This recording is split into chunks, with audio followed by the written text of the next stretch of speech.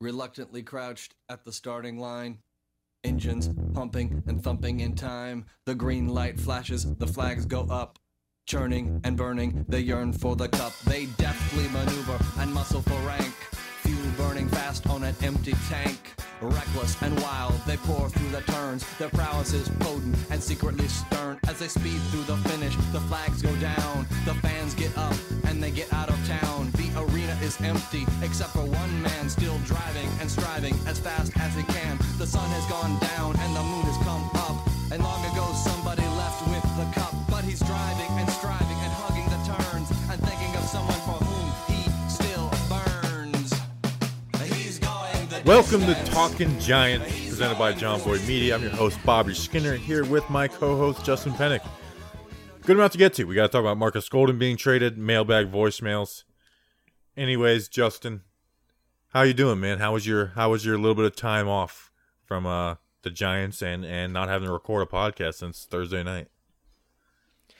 It was nice. I missed you, Bobby Skinner. You know, it's been a while since we talked in front of a microphone together. I missed you. I missed our Patreon chat. I missed the world. I did. But it was nice to watch football this weekend. There was a ton of good games on. There was a ton of good action. I mean, especially that Sunday night game. I forced myself to stay up for that Sunday night game, and I'm so glad that I did. It was just nice to watch football. And I'm not even saying as like a petty Giants fan where I'm like, it was so great not to watch the Giants and suffer. No, it was just nice to watch all of football and not be bogged down by, okay, after the 1 o'clock game is over, we have to rewatch the game, we have to look at the stats, then we have to record, and then all I want to do is go to bed. It was nice. And we're going to have it again this weekend since we play on Monday night. For sure, it really was. How are you? I'm doing good, man. Good. Like I said, took some time off. Went to the beach for a couple days, which was nice. I always enjoy that. I watched the new Borat movie, and I'll say, Heard it was bad. yeah, it's a sequel. He's older. I wasn't expecting it to be good, but I'll say, as someone who like Borat, honestly, was so before his time. It was a hilarious movie. Ali G's show was like. Just even though like the Borat scenes, like Ali G was good. Like the Ali G with he goes to a veterinarian farm where the veterinarian's a former veteran too, or I guess once a veteran, always a veteran. He's a veteran too, and that's like some of the funniest stuff. And like the whole Borat was like the first video movie was so real. I mean, he got sued by basically everybody on there, and this one was just fake. And it, like I got some chuckles here and there, but it was just fake and it sucked. Like I really did hate it. It's too Hollywood. Yeah, it just was like, I get you have to have some scripted stuff in it, but everything was fake. Like the people they were living with was fake. Everything about it was fake. But I did enjoy the beach. It was nice to get away. Spend some time in the sun. It was good. I always enjoy getting out there. So nonetheless, it was. What was that bird eating? You posted a video on social media of a bird eating something. A fish. It was eating a fish. Okay. Yeah. You weren't clear about that, and I couldn't see. Sun was very strong. Yes, very strong. And now that I'm not working out in the sun, I go and fry myself. That's right. All right, Justin, this episode was brought to you by 5 people. 5 people. Besides John Boy Media. Brought to us by Perry Gordon. Freddie Goodall. That reminds me of Freddie Adu. Freddie Goodall's been a long-time listener. Like 2019 draft early. I'm pretty sure. Wow. I could be wrong. David Tebley. I think I got his name wrong. He's from the YouTube crowd. He's been I did a stream with David with Entertainer. So he's a good dude. Kevin Stott. Stott. He's from Germany. from London. He's from London. The Down Under. That's your accent. That's it. From the Down Under, shrimp on the barbie. No, nice. Now I love how us Americans, we always switch the British, English, and Australian accents. We just don't know the difference. It always infuses one into the other all the time.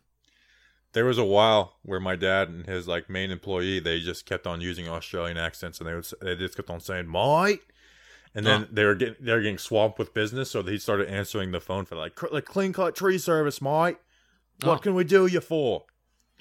And then the last one, half of that was Australian, the other half I feel like was British. Yeah, whatever. They're close, aren't they? No, probably. I don't know. And then the last one is this guy, Stefan Pennick. You know this guy? You know this cat? No relation to me. No. Stephen Pennick is my father. He's been a longtime listener of Bleeding Blue and Talking Giants. I think it took him a little while to listen to Bleeding Blue. Don't know if he was a pure day one. I guess I needed to really show that I was doing it for him to really invest in it. So, yeah, but patreon.com/Talking Giants. Those people, including somebody who is related to me blood-wise, they went to that website and they put down their credit card information. And for $2 a month, you can get access to watching the podcast live. Earlier this week, I posted my Evan Ingram blog a couple hours early, so the patrons got access to that. And you get access to even some monthly shirt raffles that we are doing. And stickers, or magnets. Very nice magnets as well. They are very nice. They go right on your car, refrigerator, or your ass. Patreon.com/Talking Giants. All right, Justin, we got a good amount to get to. We got voicemails to go to, but we got to start. I know it's been some time, but let's start with Marcus Golden. Friday afternoon, right after the game, basically, the Giants trade him away for a 6th-round pick back to Arizona. I've been saying it. Marcus Golden was still the best pass rusher on this Giants team. Now, he wasn't versatile, so he didn't fit into what Graham was doing, but he was still the best pass rusher. They didn't see him fitting in. They move on from him, Justin. But I do, I'll kick it to you, and we'll talk about it. But I did just per snap rate and compared 2019 to 2020. Tackles are way off. 2019, he has 72. This year would have been 53 at that rate. Sacks, 10 to 8. Tackles for a loss, 13 to 11. QB hits, a pace for 4 more, 27 to 31. And then pressures 44 to 42. Wow. He was doing the same stuff. He just wasn't getting reps, which I get. I really am at a point as with my Giants fandom as in Patrick Graham I trust. I really do. I know people think because we're off on Garrett or I'm off on Garrett kind of early. People are like, oh, you just hate. No, it's like I fully trust Patrick Graham. When there's something I disagree with, I just be like, oh, I know he knows a lot better than me. But nonetheless, they move on from him, and I'm happy to see him go somewhere where I believe he'll be used. Yeah. You made that little. You put together that little tweet, and why I think his tackle rate is lower is simply because he's not being used on running downs, and he's been used as a solely a pass rusher, which honestly he was a 3-down player for us last year in 2019. So of course he was going to, rack up the tackles, but he was also getting the pass rushing opportunities. So those two things were kind of the same from 2019 to 2020, and the fact that he would have been on a higher pace if he was getting the same amount of snaps, that's bananas. And he had an insane year last year. Like it was top 15 edge rusher in the National Football League in terms of QB hits, pressures, things like that. And it was because he got a lot of reps, but I'm not going to fault somebody for putting up good performances. And he wasn't an elite pass rusher, but people who are like, oh, it's coverage sacks. And I've said this line 20 times, so people are probably hearing it like, oh, here he's saying the same thing again. If he could get 10 coverage sacks with last year's coverage, which was some of the worst in the league, then my gosh, imagine what he could have done this year, and it seemed like he was getting there. He just wasn't involved in the game plan. He got forced in a little bit once Carter and Zimenez went down, but even then they weren't using him a ton. But I'm happy for him. I know he's a guy you like a lot. I like a lot. He's somebody that you just genuinely root for. You know what I'm saying? I mean, his family's been good to you. He's a good dude, and I really can't wait to see him play in Arizona. Yeah, he deserves to go out and try and get whatever kind of contract he can get as he gets into his 30s. Because I believe that he is 30, 31 this year. 29. So once you get on the plus side of 30, your career trajectory isn't exactly up. And I think he very much knows that. He deserves to go and have an opportunity where he can try and get paid. And hopefully it's by Arizona because they seem to like him. Good guy, great family. Not just a good guy because he had a 10-sack season. He was a good guy, from day one when he signed. He was really well liked. Bobby, we were talking about before the season of him possibly becoming a captain, and that wasn't a stretch. So glad the Giants got something from him. I think Dan Duggan was speculating where he was talking with some people that, because pass rushers, you always need more pass rushers in this league. Could have possibly gotten a 5th rounder for him, but 6th round's fine. If you're not going to use him, then getting a 6th round pick isn't the worst thing in the world. And the Giants need more picks. They don't have a ton of picks this upcoming NFL draft. No, their 5th is gone because of Leonard Williams, and their 7th is gone because of Isaac Yiadom. So yeah, I mean, happy for him. Mm-hmm. Other news before we get to mailbag. DJ Lughead, posting videos on his Instagram of our guys, Jones, Saquon, reportedly Victor and Mac, even though it's hard to see, and then supposedly Shepard was there too. Yeah. This was made a huge deal. Basically my thought on it was, it's like, hey, like, I get that they're on a big stage and stuff, but do you go to a job? Have you been out a time or two? It seemed like it actually was private. That wasn't just like a dumb, them covering their ass. It seemed like it was like, hey, they were private with the DJ, and a couple other people. It's not going to be just them, but I'm sure there'll be some kind of fine. But overall, I really think this is kind of a non-story. Yeah, very similar to what I said about the whole post Golden Tate fight thing. It can kind of suck to be a celebrity where you are under such a microscope, where these guys, they go out to, whether it was a private event, it wasn't, and whether they're saying that to cover, I don't know, I don't care. Frankly, when I saw that news happened on Saturday morning, it was a good excuse for me to not tweet about the Giants that day. So I didn't. I pretty much didn't. It was I was like, oh, so this is going to be what everybody's talking about today? This is a great excuse to not talk about the Giants. It sucks that, like, I'm not being filmed everywhere that I may go and somebody may recognize me. Somebody's not going to take out their phone and take a picture of me or take a video of me. So that's kind of like a nice thing that I can do about going about living my life, and they don't have that advantage. So that's that. Think about this. Slayton tweeted out, like, Darius Slayton's like, hey, what's the best, seafood, like, crab place in New Jersey, New York? So, like, he's going out, It's like no one had an issue with that. So, yeah, anyways, but, who cares? Like, honestly, it's a personal thing. Whether you're, this is all a personal thing about your views on this, how comfortable you're going out, and I could care less about that. But the take that I was thinking of, and the thing that I was thinking about pretty much all weekend, and depending on what came out about this situation, were they supposed to be out? Is this in violation of COVID policies and NFLPA rules? Because I guess that could be a valid conversation to have. Was this in violation? I don't know.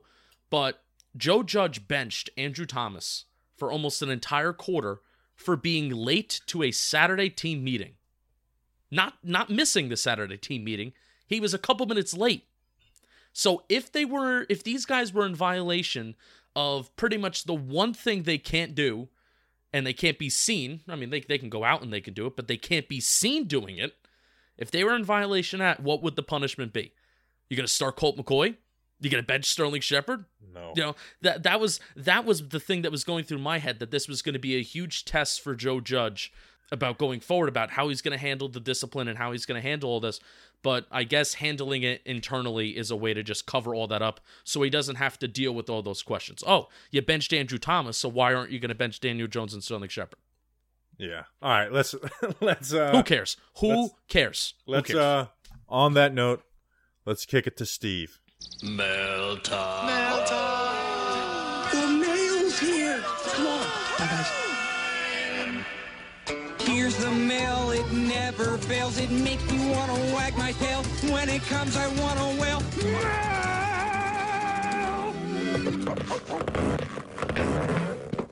All right. Thanks, Steve from Blues Clues.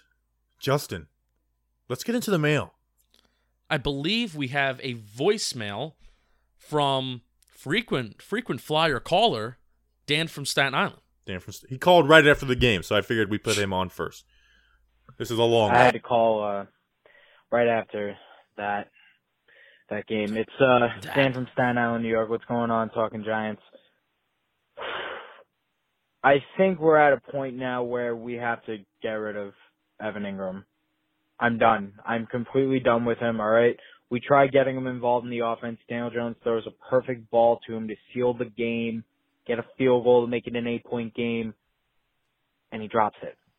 I know it wasn't like perfectly in his hands, but he just had enough of his fingertips on it to grab it, and he drops it. And this guy's supposed to have great hands, right? You know, I remember when he got drafted, they said he had amazing hands. Yeah, my ass. Defense did all right. Yeah, we let go of the touchdowns. There's a lot of questionable calls throughout this game. For example, the pass interference call on James Bradbury on that game-winning drive for Philadelphia. Very questionable, in my opinion. The Logan Ryan shove, that was... Come on, you got to do better than that. That's on Logan Ryan. I'm not blaming that on the referees. This offensive line needs to improve, too. We can't just let Daniel Jones get sacked that easily, and also... It's also on Daniel Jones because he fumbled. Again. I think this is like the fourth game he's fumbled. I don't know how many times he's fumbled, but I don't know. I'm happy that Shepard did good. Wayne Gallman looked good. Dion Lewis avenged himself. We should have won this game. All right. I don't know what else to say. Go Giants. All right. Thank you, Dan from Staten Island, for calling in with that raw emotion. I love it. Justin, you wrote a blog about Evan Ingram. You made a video about Evan Ingram. You've been doing your Evan Ingram research. I'm going to kick it to you. What kind of bring that all in? I'm going to Quentin Tarantino it, and I'm going to start from the end, and then I guess we'll go back to the beginning. The Giants, in my opinion, they're probably not going to do it. The Giants need to reduce the snaps of Evan Ingram. Bobby, if there is any hope for Daniel Jones in New York, which we hope that there is, if there's any hope for this 2020 season, the Giants need to reduce the snaps of Evan Ingram. Daniel Jones has thrown 7 interceptions this year. Evan Ingram has been targeted on 4 of them. There have been a fumble. There was the fumble against San Francisco where he got 2 hands on it, but it's counted as in the box score. It's counted as a Daniel Jones fumble. And then include this weekend or this Thursday night where I do count in my brain as just a way to hold skill position players accountable. If they drop a ball on 3rd and 4th down and it leads to a direct change of possession, I also count that as a turnover. So make that 6 turnovers, 1 being a drop pass, 6 turnovers that Evan Ingram has been overall involved in this year.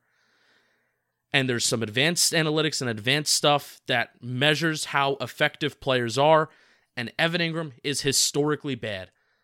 Bobby, he has around a 30 passer rating when targeted from Daniel Jones this year. 30. And this isn't some ESPN QBR where it's tough to get a good score out of 100. No, this is the 158.3 where guys can have sometimes a pretty crappy game and still get a 90 passer rating. They need to reduce his snaps because at this point, force-feeding Evan Ingram the ball is costing the team more than it is helping. It is harming the team tremendously and is impeding Daniel Jones' success. It's impeding the offense's success. Yeah, and we'll talk about Garrett in a bit, but he used Evan Ingram the way we've been begging. I mean, we went from mad at Evan Ingram to start the season to literally feeling bad for him. He's dejected because he's not being used the right way. Garrett used him the way that he should in drags, fade ball, and those ways. Those are the ways you get Evan Ingram involved, and he was involved in this game. It wasn't why stick. And he just lets us down. A drop turning into an interception. That drop there, man. And honestly, I think that dude, I think he can go somewhere and be successful, but he needs a change of scenery. It just seems like it's not going to happen here. And I know you brought up, I would go back to those first 4 games of 2019 and be like, but look how freaking productive he was, 2 games over 100 yards and touchdowns. But then it's that's kind of the outlier. Those 4 games are the outlier for Evan Ingram. So yeah. And also, I kind of uncovered a piece of this Evan Ingram conversation that no one has been talking about. And I kind of uncovered it. Say what you want about Eli Manning being checked down Charlie and not being a great quarterback his final couple years. Eli Manning made Evan Ingram a pretty darn good football player. And particularly the one stat that sticks out to me is the yards after the catch. Because what do we want Evan Ingram to do? What has been the whole argument for how to use Evan Ingram? It's the using him in space, and his strength is supposed to be the yards after the catch. The difference between Evan Ingram and Eli Manning's yards after catch number and Daniel Jones and Evan Ingram's yards after catch number, it's about 3 yards. It's about 3 yards greater with Eli Manning. And these were both years under Shurmur. I'm not even counting 2020.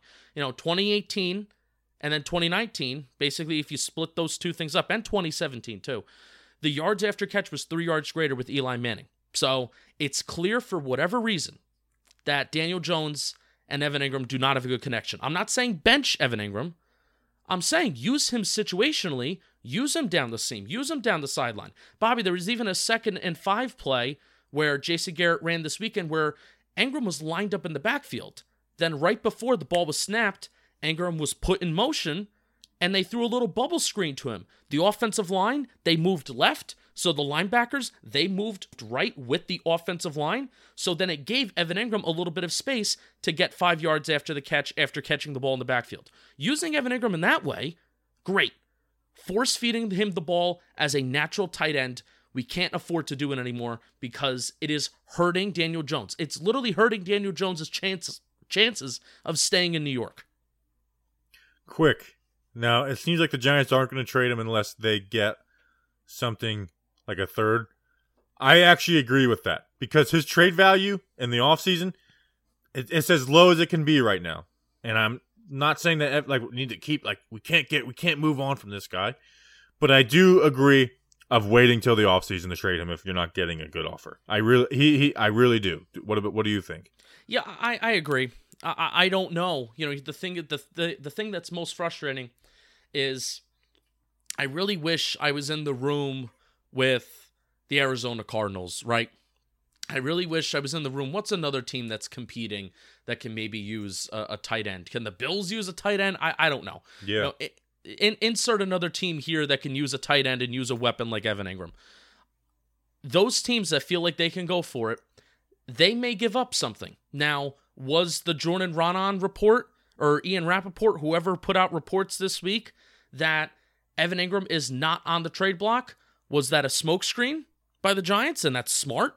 And they're trying to get teams to bump up their offer? Or was it typical Giants, the Giants way of the organization never executes smokescreens, and pretty much when things are leaking out of the organization, they're pretty much spot on. I'm hoping it's the former rather than the latter. Yeah, and honestly, like you said, there's teams that are going for it right now. In the offseason, a lot more teams are going for it. You know what I mean? And you have an offseason to incorporate because Ingram is a different type of player where you can't just plug and play him. So it gives you an offseason to incorporate. And honestly, I go back to Olivier Vernon. Could you have got a 6th-round pick for Olivier Vernon that year? Probably. But in the offseason, you get a team like the Browns that is trying to come and win now, and they're like, you know what? We need someone opposite of Myles Garrett, and they believe him, and you traded Kevin Zeitler for him. So that's why I'm for waiting for the offseason, because honestly, he's probably got the most value. He's young. He is a weapon. I know we're hating him right now, but you cannot tell me there's not a team that's going to look at him and think they could change him. I mean, look at Vernon Davis with the 49ers. He was a bust. He was a freak athlete. He gets with the right coaching staff, and that's what kind of sucks. The drops are an issue. You know, a lot of it is him, and a lot of Vernon Davis's issues were him too. So what I'm saying is in the offseason, I do think there'll be more value for him, and there's no need to rush him out because it's not like his deal's expiring at the end of the year. Yeah. That's the 5th-year option. So there's no need to rush him out. Right. And my whole thing with limiting his snaps, this isn't like crapping on Evan Ingram. This isn't crapping on Daniel Jones. It's definitely a little crapping on Jason Garrett. But it's just the situation. Because, Bobby, sometimes it's just as simple as looking with your eyes. And, obviously he has all the talent and all the potential in the world, which we've been saying that for 4 or 5 years now, has all the potential and talent in the world, but there comes a point where we just need to see Daniel Jones throwing Evan Ingram the ball and forcing him the ball is hurting the football team more than it is helping. That's where I'm at. That's the simple point where I am at, where we cannot be force feeding him the ball. It's not like, oh, Evan Ingram sucks, Jones sucks. It's just that observation, and that needs to change.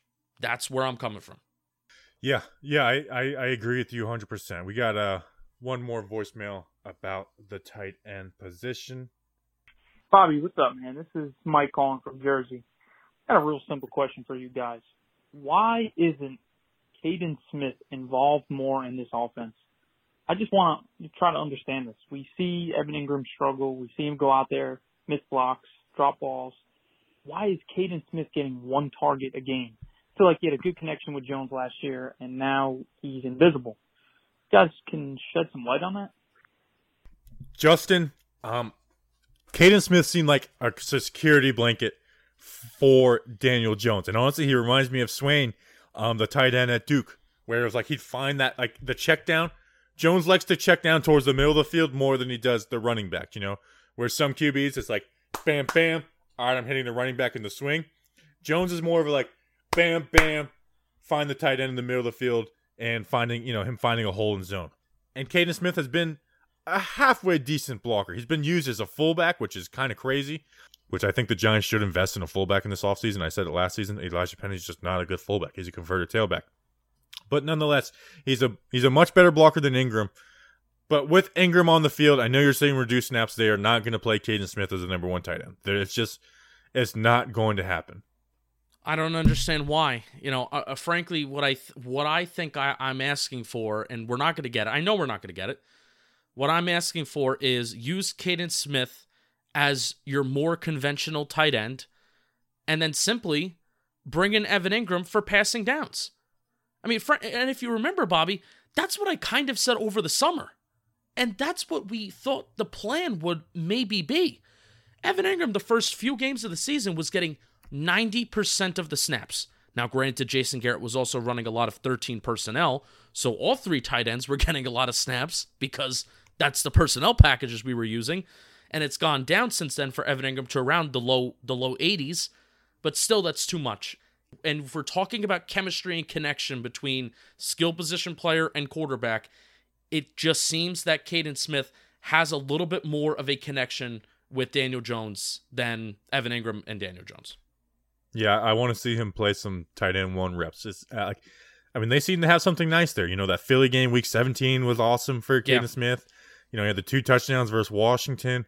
I mean, he seemed to have, even the Packers game, he had some really good blocking in that game. So, yeah, I think there's a good chance Caden Smith is the starting tight end next season. But with Evan Ingram on the roster, I understand it, but he's just not going to get the majority of the reps. Right. He's not going to get a ton of reps either as the starting tight end. All right, we got a mailbag question and a voicemail. We'll do the voicemail first. This is our guy, Zach. Hey, guys. This is Zach from Chesapeake, Virginia, calling from my house. I keep seeing a lot of things regarding Dave Gettleman being fired due to his inability to put together a decent roster. While I'm not a homer, I don't see him going anywhere because I see his success in finding a franchise quarterback and long-term head coach in Judge outweigh some of the misses that he's had so far in his tenure. And I think most haters discount the fact that he came in to a situation with no cap space, terrible coaches, and expensive contracts, and he spent his first 2 years fixing that while he was beholden to Mayor's wishes to let Eli finish off strong. So I just don't see Dave Gettleman as the problem, and I think that the owners need to step aside and let him actually run things by consistently stepping in. What are you guys' thoughts? Do you see him going anywhere at the end of the season, or do you see his timer being reset with the acquisition of Judge? Thanks. And go Big Blue. And then we have a mailbag. Mailbag from Tim Coffey. Tell me why I'm crazy for thinking that Gettleman is staying. I think that administration wants he and Judge to have a complete and normal offseason together. Am I wrong in thinking that Judge may have more pull in year 2 on personnel/evaluation? Now, I have something to say about this, but do you want to go first? I'll go, and I'm not a Dave Gettleman hater. I mean, me and Danny did an episode at the end of last year, just grading the moves, and I had him as above average. But here's the issue, man, is that you could say injuries, but at some point you have to build depth, and we don't have any depth. Sterling Shepard goes down, this team's screwed. Lorenzo Carter, Zimenez go down, this team's screwed. Darnay Holmes, a 4th-round pick, he gets screwed. I don't know. What are you mouthing at me? Say it. What I'm basically mouthing at you is Dave Gettleman has had 3 years. He's had 3 years to at least build depth, and I kind of said this on Thursday, but why is it that when Tay Crowder, the last pick of the 2020 NFL Draft, Darnay Holmes, a 4th-round cornerback rookie from the 2020 Draft, why is it that when these guys go out, Adrian Colbert, who was off of the scrap heap of another football team, now obviously you can include Xavier McKinney, it hurts. DeAndre Baker hurts. Gettleman is at fault for that a little bit, but mostly not. Sam Beal hurts. I get all that. But the defense was looking promising in the middle of the season. Why is it now that when we lose those 3-4 pieces that were all acquisitions from 2020 and not high leverage acquisitions, might I add, why is it that we have no depth behind them? Gettleman had 3 years. And to Zach's voicemail, the most important part of Zach's voicemail, while I disagree with the large majority of it, the most important part of Zach's voicemail is until John Mara steps up to the microphone, which he will never say, until he steps behind a microphone and he says, it was really me that orchestrated the whole one more last hurrah for Eli Manning. That's on me.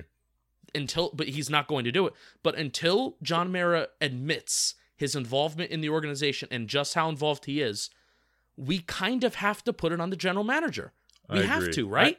I really don't like the idea of being like, we do too much guessing.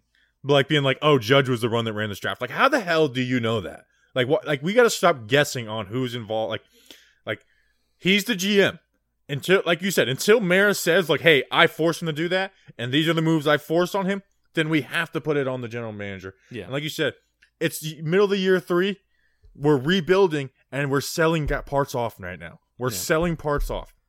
Kevin Zeitler is a good player. He hasn't been perfect this year, but he's a good player, and we're thinking about selling him off.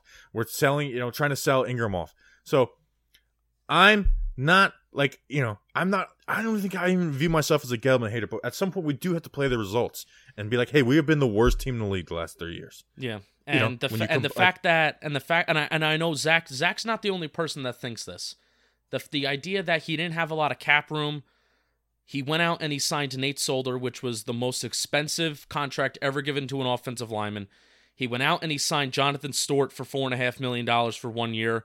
He went out and he signed Patrick Omameh to a 3-year deal.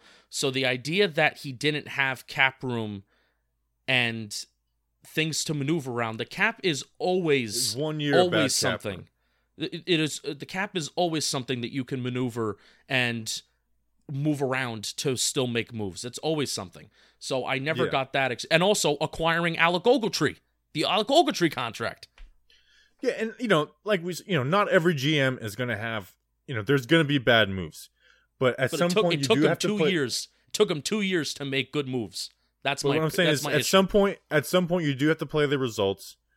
And I don't think Joe Judge is a reason to keep. Like, this is why and repeat, I said either fire Pat Shurmur and Dave Gettleman or keep Pat Shurmur and Dave Gettleman. I was open to both. Like, I wasn't against either one of those decisions. I honestly leaned as keep both. I really did. But now it's like Joe Judge. I like Joe Judge. I think he's a teacher. I think he's detailed, but he's 1-6. And I'm not saying this is totally his fault, but also, like, as much as we love Patrick Graham, and Joe Judge is the head coach, and he has let Jason Garrett come in and put this offense. And like, it's not like Joe Judge comes in and like, okay, you do the offense, man. We'll talk here and there. They work and they install stuff, and a lot of that is on Joe Judge. And that was one of my biggest criticisms of Pat Shurmur. Is like, you're the head coach, dude. You need to be involved in the defense somehow. You don't need to call plays, me drawing a scheme, but you need to know what their philosophy is on a week in, week out basis. Yeah. And maybe he did, and I guess, and that was one of the reasons I was kind of like, that was one of my biggest negatives on Shurmur. So he is the head coach. He has impact on that. It's not simply just, all right, you go play with the offense, Jason Garrett. You go play with the defense, Patrick Graham. I'll call timeouts. That's not how being a head coach works when you're in that role. Right. So Joe Judge hasn't done anything to say we got to bring him back, and that's my view. Is let the new GM, if whoever they bring in, do whatever they want. You guys know I love Daniel Jones. I believe in Daniel Jones. But the new GM should not have prerequisites. There should be no prerequisites of you have to keep Judge and you have to keep Daniel Jones. Right. Hire who you think is the best man for the job and let him do his job. Because now what you're just criticizing the last thing for happening, for like, oh, well, we can't really blame him because Merrick, forced Eli and this. We're doing the same thing over again. Yep. We're doing the same thing over again. So it's not, I don't feel like this is anti-Joe, like Gettleman really, because there's some moves I do like a Gettleman. I think he has, like, people have hated him from the beginning. I haven't. But at some point, you have to play the results. Yeah. Yeah, you can like individual players and you can like individual moves, and even if you like a few of them. But I hate to bring this out there, and I hate to be this kind of podcast. We're going to move on after this. There has not been a single team in the National Football League the last 3 years that has won less games than the New York Football Giants. So that's tough. So yeah, all right, at some point you have to play the results. Obviously, there's nuance to it, and like I said, this isn't I wasn't calling for Dave Gettleman to be fired. Actually, I kind of was, because I was like, if they're going to fire Shermer, they need to fire Gettleman. Right. But this isn't coming from someone who's like, oh, fire Gettleman for the last 3 years. I haven't been like that, and I've been mostly positive on a lot of stuff. But at some point, you do have to play the results and realize, like, hey, we're 2-3 injuries on the defense, and we're screwed. So. And we're in a horrible division. All right. Next, we got a mailbag question from our guy, Brian Porras. Brian Porras at BPorras1. I don't give up on rookie left tackles after a few games, but what would be wrong with rotating and Parrott at left tackle for 2 to 3 series per game? Supports depth, gets Parrott more game experience, and if done judiciously, doesn't destroy Thomas's confidence, which you could even make an argument right now that Andrew Thomas's confidence is kind of pretty low already. Basically, if you want Parrott to play, let him come in and play right tackle and let him play. Not one series where he gives up a sack on 4 snaps. And I pointed some things out in the O-line report that, listen, this is the stuff I said. Let's cool it on Parrott. But nonetheless, I don't even this isn't like eventually Thomas may have to move the right tackle if it doesn't work out. But rotating them, you got to play one at one spot, one at the other. I think Parrott played his entire college at right tackle. Andrew Thomas played his entire time at college at left tackle. Andrew Thomas was better than him against better competition. So I don't think Matt Parrott is better than Andrew Thomas. But right now, I am totally cool with playing Thomas at left, start Parrott at right. I think Parrott has shown enough to where he wouldn't be a total disaster where it's like, oh, we got to bring back Cam Fleming. So I'm cool with giving Parrott reps. That might be something they're doing this week because they had, 11 days off compared to last week where I was on a short week. I have no clue what that is, but I'm not for the idea of rotating those two. There's no point of rotating those two. Was it Joe Thomas, the ex-offensive lineman, that said it's almost like wiping your hindquarters with the opposite hand, playing left tackle and right tackle? It was some former offensive lineman. So I'm going to invite you, Brian Porras specifically, to switch every couple days, wiping with your left hand and wiping with your right hand, and let me know how that goes for you. Well, to Brian's point, he's not saying to move Thomas over the right. He's saying to just rotate those two. No, but that's what I'm saying. If you want to just move them around, and if you want to just, especially Parrott, we would be moving around Parrott, really. You give Parrott 2 to 3 series. But when you're practicing as a swing tackle, it's a little more easier because you're practicing both every day. I was just coming up with the joke. But I do agree. Try wiping with the other hand. Everybody, not just Brian Porras. Everybody. Next time you wipe with the other hand. Take a picture of what it looks like afterwards on your hand. No. We asked for some weird stuff. I'm not asking for that. Do not do that. I will block your ass if you do that. I won't block you. I'll say nice. Nice job. All right, we got a couple more mailbag questions. Yeah. This is from the name is _ but at 0hotdog0. What are the chances Garrett is fired after the year? Personally, I think Thursday Night Football was his best game, but he still has to go. I think he's the biggest problem on offense. Also, what are some future potential offense coordinator candidates? I like Mike LaFleur from San Fran. LaFleur. I said LaFleur. LaFleur. It's Matt LaFleur's brother. Oh, I thought so. And there's another one too, isn't there? I'll let you go with. Oh, there's another mailbag. Yes, I'm sorry. There is from Yas. Yas at Yassine Manhood. Yas Queen. Speaking of Yas Queen, do you see Annie Apple blocked me today? What the hell was that, Annie? Oh, nice. Well, she said because Eli Apple got cut. Shocker. Blown away. I can't believe that happened. I can't believe Giants should think has about happened. it. But she said to, and I wasn't trolling her. She said to all the trolls in your mention, I pray that you go and use your energy wiser, go out and vote. And I quote tweeted, I said, great idea, Annie, and posted vote for Bobby Skinner. We got your endorsement. And she blocked me. I didn't say nothing bad about Eli. Hold on, I'm tweeting a vote Bobby Skinner Justin Pennick tweet right now. All right, it went through. Let me go back to the mailbag questions from Yas. Give me a second. I had to tweet it out. I forgot to tweet it out. So, Yas's question, it's probably about Jason Garrett. And it is.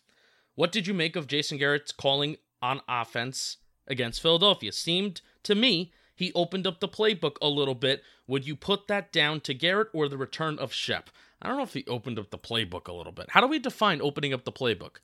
Yeah, from the TV copy, I was like, oh, there's some good stuff. And there was some good stuff he did, working routes. Like, I will say it was better. I know people played the Dallas game, he called a good game. He really didn't. But there was some better stuff. But overall, man, I know Garrett, who he is, he has a philosophy. It might get better as the year goes along. But it would have to be a total change for me. And it wasn't like he was doing anything crazy.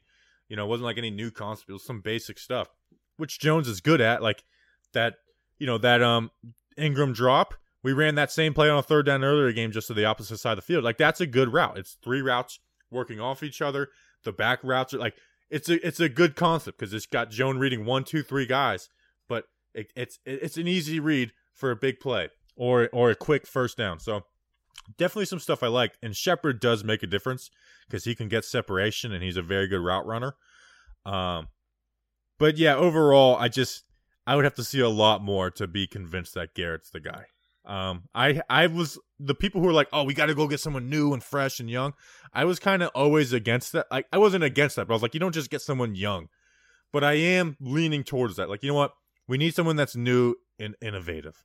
Like, yeah. I like Jay Gruden, but even him, I'd be like, you know what? It's kind of, is he going to be the best offense coordinator in the NFL? I don't think so. So, why not go out and try and swing for some young college OC like Joe Brady or somebody's name we don't even know. Cliff Kingsbury's name wasn't in the hat, to start the year before he got fired at Texas Tech. So go out and take a chance. That's my way of viewing this. Take a chance. Don't go for safe hires. Go for take a chance hires. And that's what Patrick Graham was. I mean, look at Patrick Graham. The Dolphins defense sucked. People were crapping on him, and I think he's a genius. In Patrick Graham, I trust. So take a chance. Don't just get. I'm kind of out on the retread hires. Yeah, I think if the season were to end today and the last 3 games of the Giants' season were Dallas, Washington, which was a win, and Philadelphia, I think Jason Garrett stays because I think the offense is headed in a good direction. Even though we would be tremendously frustrated with that. My problem is the NFL is about explosive plays. The NFL is not about holding the ball. While this is, in a way, this is how the Giants team is designed to win the time of possession battle and to keep the defense off the field, keep the offense on the field because we put so much investment at running back with Barkley, but especially with the offensive line. That's the design. The Giants to hold on to the ball, but still, the lack of explosive plays that happens on this offense, not even explosive plays like the Golden Tate touchdown or the Darius Slayton touchdown week 1 where it's 30, 40 plus yards down the field and it's ending in a touchdown. I still consider explosive plays 10 plus yards in the run game on a particular play or 15 plus yards in the passing game. That is, in my brain, what I consider to be an explosive play. And that is just so missing on this offense. And good NFL teams and good NFL offenses, maybe not 10-plus yard rushing gains, but they can consistently give you 15-yard passing plays. Consistently. They can do that. And the Giants, every time they do that, we're jumping out of our seats because it's a miracle that we're throwing the ball down the field. Guys are getting yards after the catch. Guys are getting wide open. So that's my main problem with this offense is that, yes, have they done a good job of maybe not punting the ball a ton this year? Have they done a good job of sustaining drives? But the lack of explosive plays to just jumpstart you, to put you on the opposite side of the 50, to put you in the red zone, that is non-existent. Alex Tanney. The chat is the Patreon chat's talking about it. He is going to be go be a coach somewhere. I can't wait to watch his career as a coach. Alex Tanney is going to be a good coach somewhere. All right, we got a voicemail. Hey guys, it's Liam calling from Princeton, New Jersey, in my house right now. What are you guys' thoughts on maybe trading Jabril Peppers before the deadline? Now, hear me out a little bit. We got Xavier McKinney coming back in about 2 weeks or so, and we've seen him play at Alabama, and he plays a very similar role to what Jabril Peppers is playing in this defense now. And I like Peppers a lot, but given that he's going to become a free agent soon, and McKinney's obviously a lot younger, what are your guys' thoughts on trading Peppers, and what do you think we could get from him? Thanks, guys. All right, I'll start. By the way, I was very happy with Peppers' game. I know that last touchdown we remembered, it was good coverage.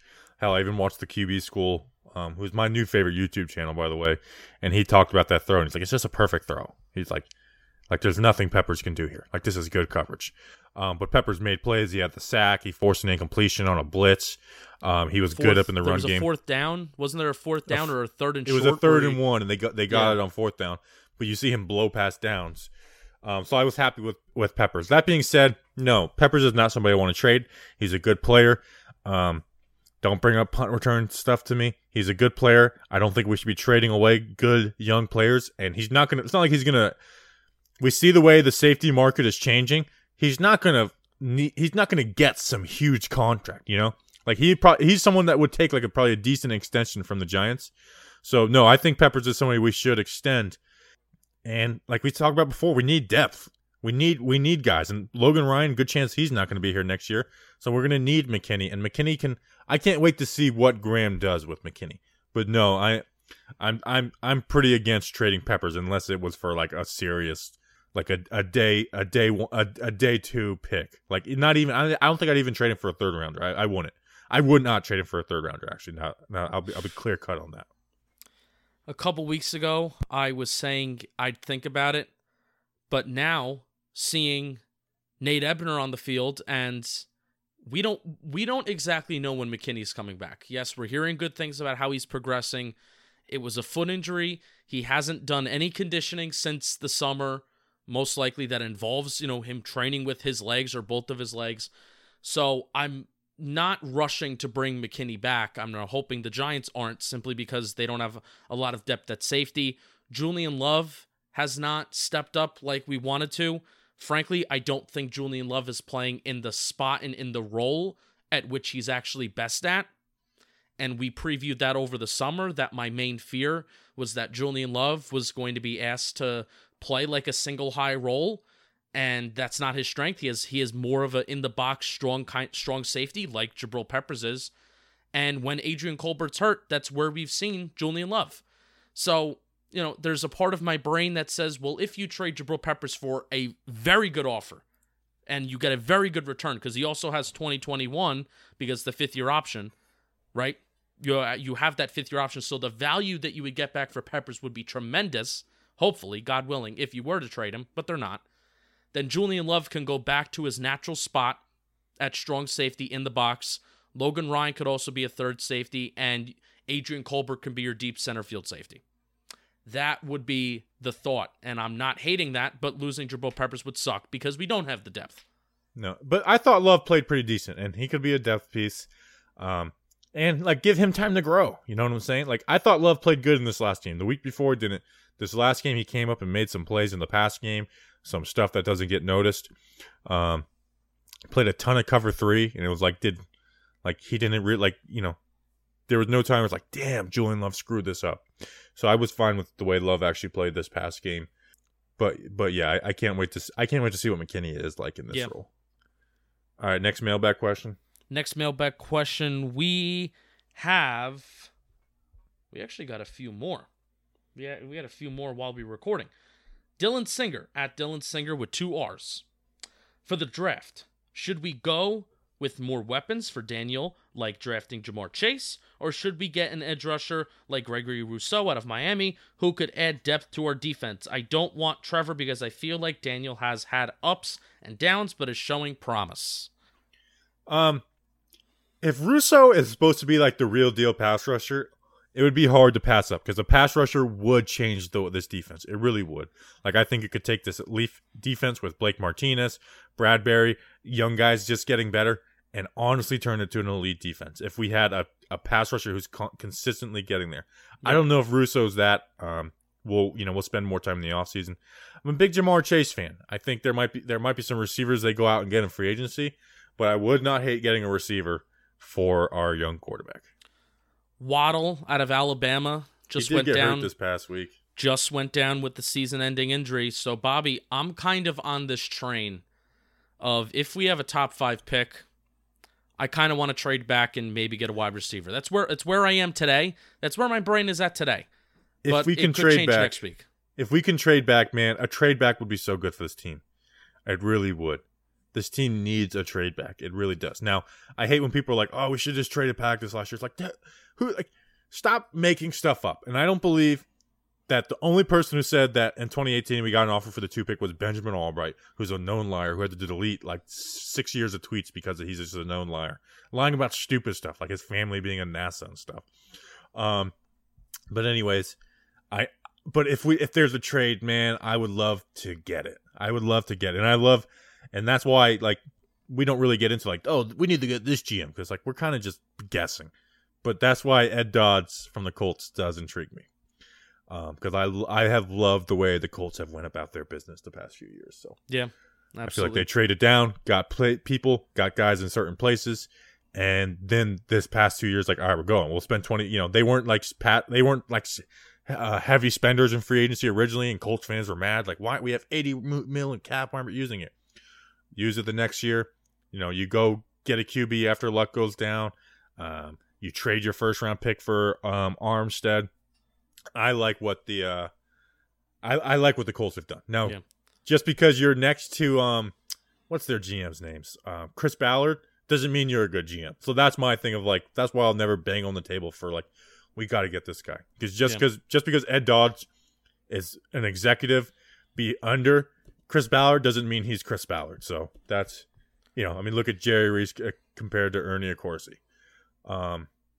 Anyways, it's a miracle. It's a miracle that the Colts have been able to stay relatively competitive, and this year they are in it. They are competitive when their franchise quarterback and arguably a guy that was on a very, very good career trajectory, if it wasn't for injuries.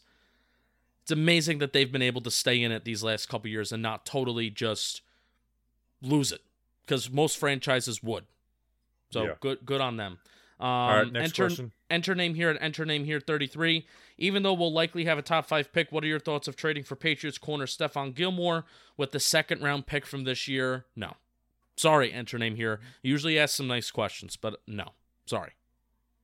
He's 30 years old. That's my thing. And he's at a position where guys do drop off after 30. It'd be tempting because, like, we have Gilmore and Bradbury, but I agree that he's 30 years old. I wouldn't be down with that unless it's something late and then you can move off from him. Well, let's see. Actually, hold on. Let's look at something. Now we're not gonna give him a 1st or a 2nd round pick for him. So it's dumb to look at it. But say he was available for a 3rd round. Let's look at his contract. Let's see how much he dead cap there is. And honestly, Adam Thielen is someone I would look at if they're giving away for like 5th, 6th, but they're not giving away. No. Oh my gosh, he has 20. Next year he has. Oh yeah, his contract's almost fully guaranteed.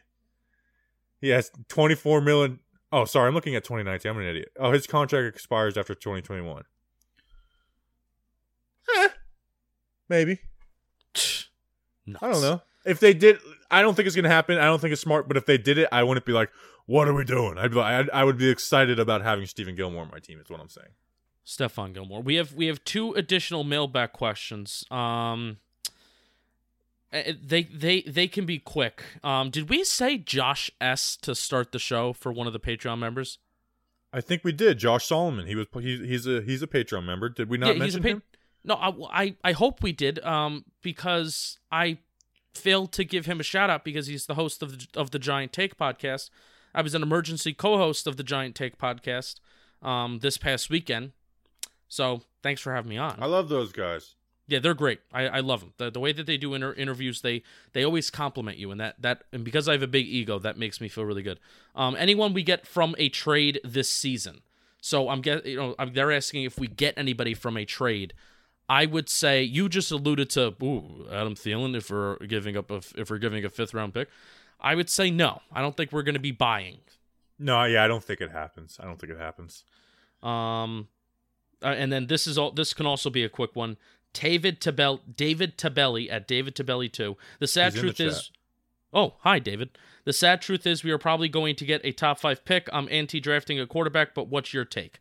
If we get a top 5 pick, as of right now, we're both anti-drafting a quarterback. But we also haven't done our research, so cut us a break. Yeah. We'll see what happens. All right, and we got one more voicemail to finish it off.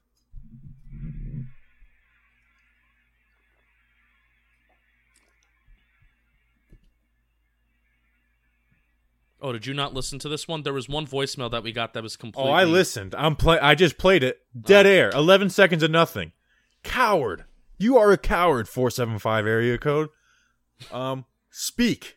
Freaking cowards, man. No prank calls lately. I haven't put it on Instagram because Instagram blows it up. Because it's funny. Like at one point we're like, man, we don't get any voicemails. Now it's like we can't really advertise this a ton because it'll get blown up. Yeah. But I do want give us some prank calls. You know, I love prank calls. Give us some freaking prank calls. Is basically what I'm saying. I agree. That's some good ones. The poo poo pee pee. I mean, that was all right, but I mean, gotta get a little better.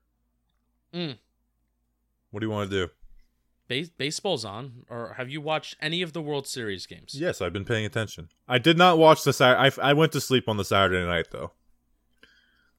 I was hanging with a friend, and I saw everything unravel on my phone. Raise up 1-0. Raise up. Would that be fun? Game 7 would be fun. Who's starting for the Dodgers tonight? Is it Buehler or is it somebody else?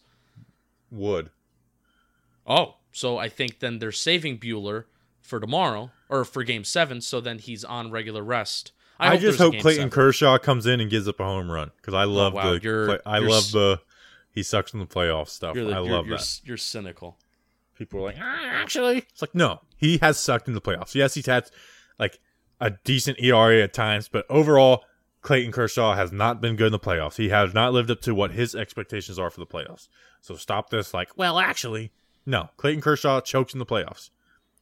Hope the Dodgers lose 3 out of 4. I really do. I hope the Dodgers freaking lose.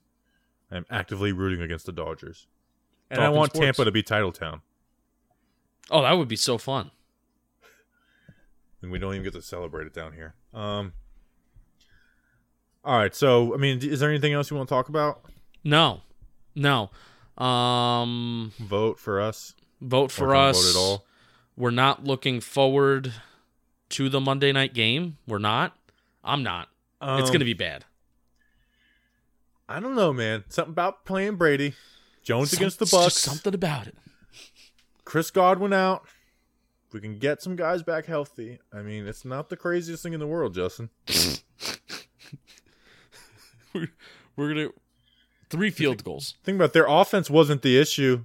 You know, their offense scored basically every drive against us last year. So they can't really play better than they did last year on offense. Oh, that's true. That's true. You know what I'm saying? Oh, I know exactly what you're saying. Get to Brady. He's not going to... the QBs we've had success against are the ones who stay in the pocket, like Goff. Like, Brady is not getting outside the pocket. You know what I'm saying? So the same game plan that you have for Pat Mahomes, you need to have for Tom Brady. Keep him in the pocket.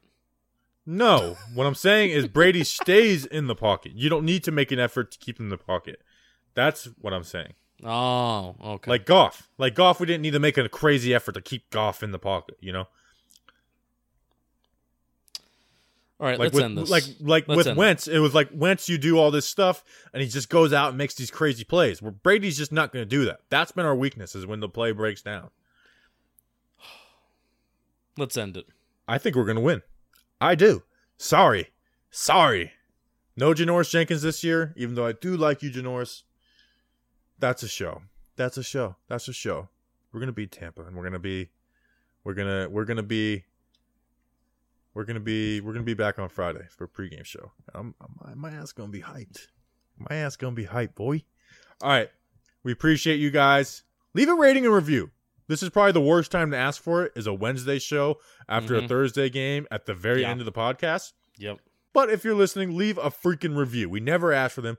Leave a damn review. You hear that? All right. We'll see you guys. We appreciate you. Let's go Big Blue.